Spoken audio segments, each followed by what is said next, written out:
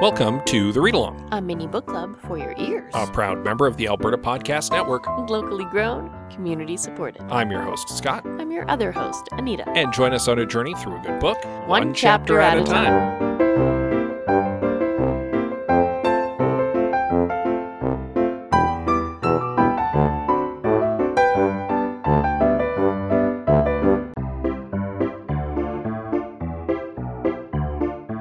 This episode of The Read Along is brought to you by Park Power, your friendly local utilities provider in Alberta, offering internet, electricity, and natural gas with low rates, awesome service, and profit sharing with local charities. Winter is coming and energy usage for all Albertans will be increasing, so now is a great time for listeners to look at their utility bill and ensure they're getting the best plan. Albertans have a choice where they pay their utility bills, and Park Power is happy to provide free, no obligations comparisons. If you decide to switch providers, it's easy, and you can feel good knowing you're supporting a local business and helping give back to your community with your utility bills. Learn more right now at parkpower.ca.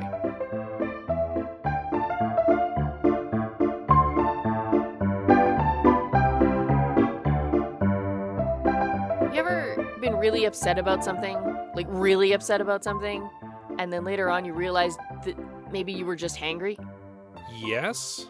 It happens to you quite a lot. Oh, I get hangry.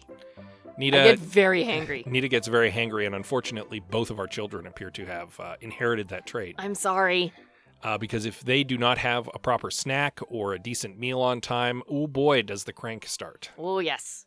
Our son especially. He gets the hangries. And he doesn't really recognize it, is the problem. He's only 5 years old. Of course not. But he'll be cranky, and he won't be able to identify why he's cranky, and he'll be, like, reluctant to eat something.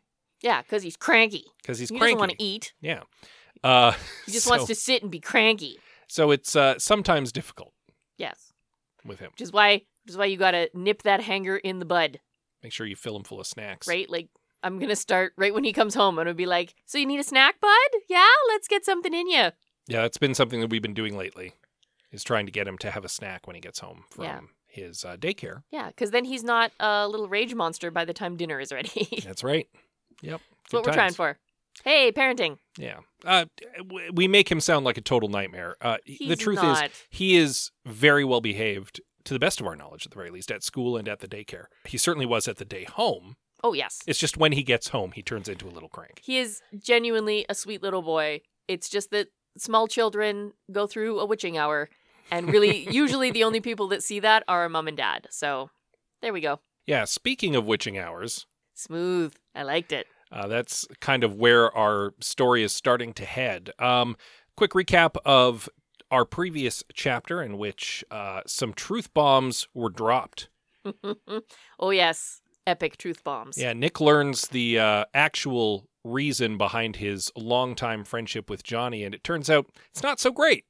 And he makes a fateful choice and turns his back on her and walks away. And that leads us into chapter 26 of Beneath the Rising by Premi Mohammed.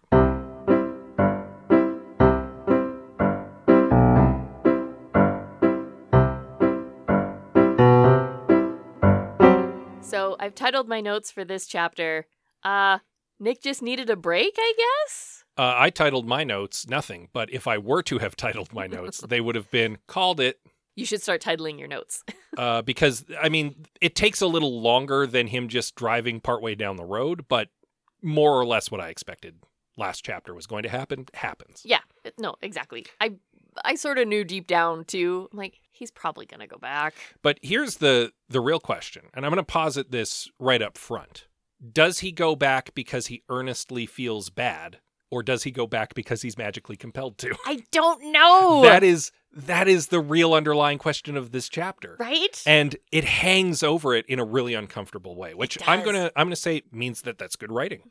Uh-huh. No, I genuinely don't know. I don't know if he's magically compelled and has just justified it to himself another way around. Well, especially or because if it's genuine, if he's like, no, I should go back. This is important. Especially because, and this is at risk of getting a little ahead of ourselves here, it happens all at once. Like he almost turns on a dime. Yeah, almost. Something a little bigger than a dime. A nickel? A quarter. Turns on a quarter. Because he's angry. Something reminds him of Johnny. I should probably go back. Right? And that's that's kind of the trajectory it happens in. Which is why it throws the whole thing into question about whether or not it's genuine. Yeah. Anyway, so let's head into our chapter breakdown here. Yeah, so still shaking with anger, Nick heads back to Erbil. Despite this, he gets a sense of freedom that is completely alien to him. He's never felt this way before. It's like his soul is lifted. Yeah, this weird sense of peace, even though he's got the shakes.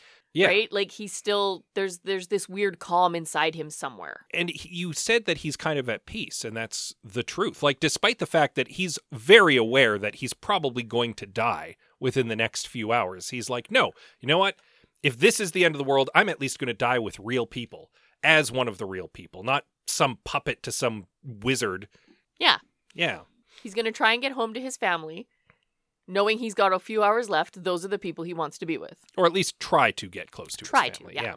He actually also thinks back to how much his dad resented Johnny, and we kind of knew this from earlier in the book. Yeah, I was sort of touched on much earlier. He thinks about how it was partly because his dad had high expectations of his children and couldn't help but compare them to this child prodigy who was stuck to his son. It made him kind of resent her and kind of resent them in a way as well. And now Nick is just like, I wish I could just reach out to my dad and tell him, you were right all along. She's just a fraud. Yeah. She's a made thing. Mm-hmm. She's not really a prodigy. I think this chapter is really interesting because you can follow Nick's line of logic through his anger. Yep. And you can sort of chart it, right? And watch the decline and the turnaround. I'm making a swoopy gesture with my arm that no one can see. Indeed. So it's not at all helpful. I'm sorry. Because we're not on video. No. So Nick formulates a plan. First step, find someone who speaks English. Second step, get them to direct him to a Canadian embassy. Yep. Third step, tell them you need to blow up this archaeological dig at Nineveh, which he admits probably a long shot, but there's no harm in trying. Right. And then step 4, get home. Sure. 4 easy steps. Yeah. No problem. But you know what? He feels good about it. It's 4 steps that seem relatively reasonable. It's his own plan for once. He's not just being dragged around by Johnny. Right. And he's like, you know what? Even if I were taken into custody because of the reward, number 1, I'm not going to be mistreated. Number 2, what crimes have I committed? Except as an accessory to some of hers. Like, she's the one who's done the most egregious stuff. And that's been caught on camera. They haven't seen me beating up any cops because I have not beat up any cops. Right. So probably I'll be fine. Like, at best, resisting arrest. Yeah.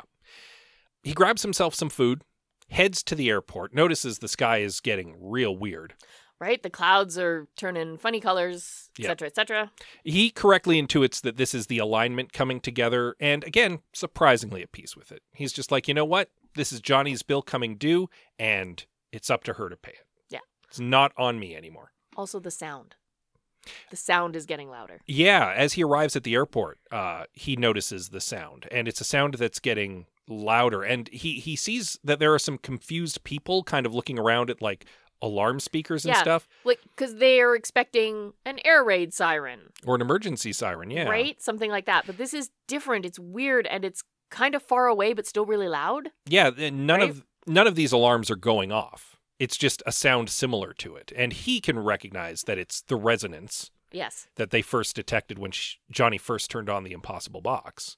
And he's probably one of the only other people in the whole wide world who knows the sound. And that makes him feel special for a minute. Yeah. Which is a weird special to feel. It makes him feel like he thinks Johnny must feel all the time. Yeah, I know something you don't know. And like in a resentful sort of way, like how she must have felt for years around him. Mm-hmm. Smugly knowing things that he doesn't and keeping them from him. Yeah. Yeah. He's right bitter about that. Oh, yeah. He goes to head through airport security and gets tripped up by having a bunch of, like, change in his pocket and such. Yeah. So he passes back through and starts emptying out all of his stuff. And while he's doing that, he finds the little baggie of frankincense. Just kind of for no reason other than he wants to. He takes a big whiff of it. And, of course, there's that sense memory thing again. Yes. Right, that all comes back. Yeah, and it makes him think of Johnny. And this is the point where it's hard to say if it's like just the emotional trajectory, as you say, he's no longer hangry. He's had some food. There's a little distance between him and the shock. Yeah, he's had some time to cool down. Or if it is the magical compulsion. I don't know. But he abruptly softens. Yeah. Most of this chapter is Nick just sorting through all of his feels. And it takes him, like, a meal and a plan and, like, step 2 of plan before he sorts out enough to take a step back and look at the big picture again. Yeah, and part of the perspective he gives himself here is something that you have actually hit upon a couple times in this novel. Yes, I'm very smart. One of the first things he says is, like, they approached her when she was practically a toddler. Yeah. Too young to truly make an informed decision. Yeah. When he thinks of that, he's like, then they were also counting on me leaving. Like, that's why Drozanoth dropped that bomb right then. Yeah. And in the heat of the moment, I didn't really register that. No, because he was upset. Yeah. Right? And so he makes the choice that we were expecting last chapter. At this juncture, he's like, no, I'm going to go back. And he kind of justifies it to himself in that he's not going back necessarily to help Johnny. But if he's going to die anyway, he may as well die trying to save the world. Right. Part of that is also because he realizes that as much as he hates Johnny right now, he kind of hates them more. It seems like a weird comparison to make, like choosing Johnny versus the world. But his reasoning, at least to me, is solid. If there is a chance that him going back could save the entire world, he's willing to give it a shot. Yeah. Thanks, Nick. He gets back in the stolen Land Rover, drives back to the site at Nineveh through a blistering sandstorm with near zero visibility. Right. A couple times he bumps into things and he's like, I'm pretty sure that was a monster. Yep. And sure enough, at one point, one of them like plasters to the windshield and blinks at And, him like, a bit before getting like swept away by the wind. Right. Like turns on the windshield wipers. Some of it, yeah, I think some of the things that like bump into him are kind of squishy, you know? As he arrives at the site, he notices chanting and kind of correctly intuits that that's them enacting some ritual to break through the doorway as it weakens. Right, the spell on their side versus the spell on our side. Yeah. He kind of fumbles around because, again, visibility is pretty low, trips over something, and quickly realizes it's one of Drozanoth's wings. Okay, this is another one of those Nick not quite describing something correctly, right? And he's like, oh, it's a wing. And then there's Johnny's iPod. And I'm like, what happened there? Like, obviously Nick wasn't there, so he doesn't know, but he just sort of puts 2 and 2 together somehow. And I was like, I kind of want that story. We will probably not get that story. If this were the movie, we'd get that story. No, I don't know that we would. He's kind of impressed with Johnny, despite himself, that she managed to get in a good lick on Drozanoth. Right? He was like, good girl. That guy was a jerk. Presumably, Drozanoth took off shortly thereafter because the rest of him does not seem to be around anywhere. Hobbled away with his one wing. I mean, he'll probably get better. Probably. I mean, he grew 50 sizes between the last time they met him and this most recent time they've met him. So I guess the loss of a wing isn't the end of him. Nick realizes he needs to get some height. So he heads up a hill, looks around, and does manage to finally spot Johnny atop the highest structure nearby. Something is happening in front of her. Something magic. He kind of describes it. It is the alignment. It's coming into place. Nick can't call over to her through the cacophony, and she does not notice him. So he races over to the structure and is like, well, Johnny's an injured lightweight with a laptop and a sack full of clay tablets, and she somehow got up, so there must be some way up. After a little bit of searching, finds a makeshift ramp that she put together. Yeah. And on his 5th try, he manages to get up. Climbing, not his strong suit. Well, I mean, he's injured, there's high wind and sand. Right, he's in a sandstorm. Yeah. I don't fault him for not making it the first try. Also, gravity is not working correctly. Oh, that's right. Because he notes that he falls a couple times from what should be an injuring height and is not hurt and bounces back pretty quick. And he's like, something's definitely not right in the area right now. Yeah. Physics is not working correctly. Right? Things are weird. When he gets up, Johnny doesn't really greet him, kind of acknowledges that he's returned. Nick is actually a little off-put that she does not express any surprise that he's come back. And he intuits that it's probably just because she's more focused on the end of the world that's happening in front of her. But this just lends further question to whether or not she expected him to come back because, again, magically compelled to be her friend. Right? But I kind of have to give Johnny a little bit of leeway here. She is in the middle of a world-saving spell. Kinda, yeah. Just saying, I think this one time we could give Johnny a little bit of leeway about being a jerk to her best friend. She'd better be very appreciative when this is all over. Hard to say. I hope. She might not be appreciative to Nick when this is all over because we're getting to there. Yeah. We're getting to there. They might not survive. Fair enough. Carry on. Nick moves up next to her, asks, hey, what'd you do to Drozanoth? Because I found, like, pieces of him. She just replies what he deserved. This pleases Nick. The bad news, though, is that she cannot complete the ritual to close the gate. Unfortunately, she did not find the amplifier in time. No. So it could not be done. She's doing her best, knowing that it's probably not enough. Yeah. She had even held out hope that maybe the long-dead sorceress or her apprentices might offer some kind of assistance, but apparently the ancient dead not helping out right now. Not really. Yeah. She even almost kind of, a little bit, half apologizes to Nick for being unable to save the world. Okay, and again, we need to give Johnny a little bit of leeway. Not a lot right here, because she could have done better. We know, I think she could have done better. We don't know that for sure, right? She could have asked for help. Yes. There could have been more help. Yes. But it was all refused because of her ego. So she gets a little bit of leeway because she is still trying. She could have tried better. Yeah, she could have tried better. Nick asks, is there anything I can do at this juncture? And she tells him basically no. They start reaching out through the gate, and Johnny uses the power word that they found, basically in a last-ditch effort, but to virtually no effect. Well, she gets like one good hit in, Yeah. but then they come back. Yeah. And mostly is just at that juncture drawn attention to them. Yeah. And moreover, the spell knocks her down, basically. That was it. That was the last of her energy. Yeah, that was her oomph. That was all she had. And she collapses. And Nick is like, okay, I don't mean to be that guy, but the world is ending and you need to do that again, like as much as you can. And she's like, I can't. Like, that's it. There's nothing else. You are speaking way clearer than she could. Like, she is a rag doll of nothing who's like, can't do it. Nothing. Ah.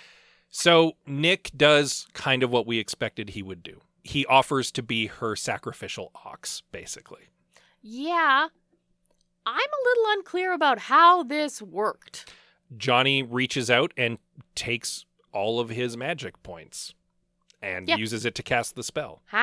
How does that work? I mean, I would argue that Johnny knows how to do that, probably, because she's quite steeped in occult lore at this juncture. Yeah.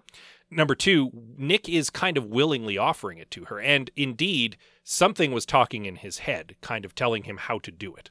Right. Which I have questions about that as well. I'm going to intuit might be that ancient dead help that Johnny was hoping for. Maybe. That could be the sorceress. And maybe it was in Nick instead of Johnny? Indeed. That makes sense. Whatever it is, she takes everything from him and fires off the spell again, and the world may be saved, and Nick might be dead, and that is the end of chapter 26.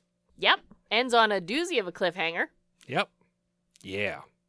Okay, now, full disclosure. We made a pact, an agreement, no spoilers. We would not read ahead. But because of the way the book is physically printed, chapter 26 ends on the left-hand side of the book, and chapter 27 starts on the right-hand side of the book. And so it is impossible, even without reading the words, it is impossible not to notice that chapter 27 is incredibly short. I have not read those words. I pointedly put the book down at that juncture. But yes, we do know for a fact that the next chapter is a sentence long. Yes. We are going to put a pin in everything right here. Yes. We're going to hold off on any further discussion of this chapter until next chapter. And we'll kind of roll it in because next chapter is so short, there's not going to be much to dissect from that. So, well, I don't know. There might be. That might be a mighty powerful sentence. Fair enough. But the point is we're going to hold off on some discussion for next week so that we can pad that episode a little bit. Yes. And agreed. keep this one a little more succinct. So this will be a little bit of a shorter episode. Next episode will be a little shorter of an episode, but that means that next episode won't be 5 minutes long. Right. It won't be us going, okay, so it was one sentence.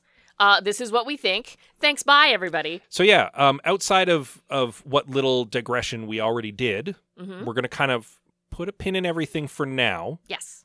And discuss it in a little more detail next week. Yes, exactly. Is Nick dead? Stay tuned. Yeah. Probably Who knows? we might not find out next chapter either. We might not. But you'll want to read up on the next chapter, chapter 27. It will take you all of 10 seconds. Yeah, and then you get to just kind of sit on it. Your homework is super duper simple this week. Yeah. I mean, you're going to be tempted. You're going to be like, well, that was such a short chapter. I was going to read ahead to chapter 28. Don't do it. Resist the temptation. Or do it. I'm not the boss of you. But it does mean you have to wait extra long to hear our thoughts on on it. it. Yeah. On it. We're gonna make you wait because we're take going to that do it. into account. We're going to do it in our format. That is how we roll. There are rules. Darn it. In the meantime, the Alberta Podcast Network has been a great supporter of this podcast for some time now, and we would not have the Alberta Podcast Network if it were not for the support of various sponsors. One of those sponsors, practically from jump, has been the Edmonton Community Foundation. They're a great organization locally that helps people help the community. They have a podcast that is very interesting and informative that talks about the people who are helping the community and the ways in which they do them.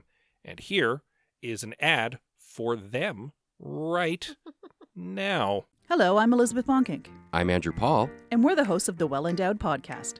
The Well Endowed Podcast is produced by Edmonton Community Foundation, or ECF as we call it. ECF provides grants to charities through the endowment funds we create and manage with our donors. Hence the title of our show, The Well Endowed Podcast. Every month, we bring you a collection of stories and interviews with fascinating guests who are working to make Edmonton a strong, vibrant city to live in. Through these stories, we look at the space where endowments intersect with your communities. So if you're interested in the people and issues impacting your community, check out thewellendowedpodcast.com. Yeah, the Well Endowed Podcast. If you haven't heard us talk about them before, you have not been paying attention. If you haven't heard us talk about them before, welcome to the first episode of the podcast you've listened to. You picked a weird one. Good picked times. a weird one. You can find out, of course, more about them through links on the network website. You can also find links to all of the member podcasts, a lot of great podcasts on various topics, which are not necessarily just local either. Don't let the Alberta Podcast Network name kind of mislead you. We have a podcast on Bollywood. We have podcasts on just what it is to be a man living in North America in the modern world, like stuff that's very broad topic, not necessarily hyperlocal content. Yeah. I'd argue our content is not necessarily hyperlocal either. Well, it doesn't matter where you record a podcast if you're talking about a topic that applies to lots and lots of different people, right? Yeah. The point is you're probably going to find other podcasts there that you like, so definitely check it out, albertapodcastnetwork.com. When you find a podcast you like, download it on your podcatcher of choice. While you're there, give us a little rating and review. That'd be nice. Yeah. Yeah. We appreciate your time. Yes. You can also reach out to us on social media. Our standard list: Twitter, Instagram, Facebook, and Goodreads. We are at The Read Along on most of those. We can also be reached via email. We are thereadalong@gmail.com. And with that said, as always, we love you very much, and we'll see you next time. For an incredibly powerful sentence, I hope.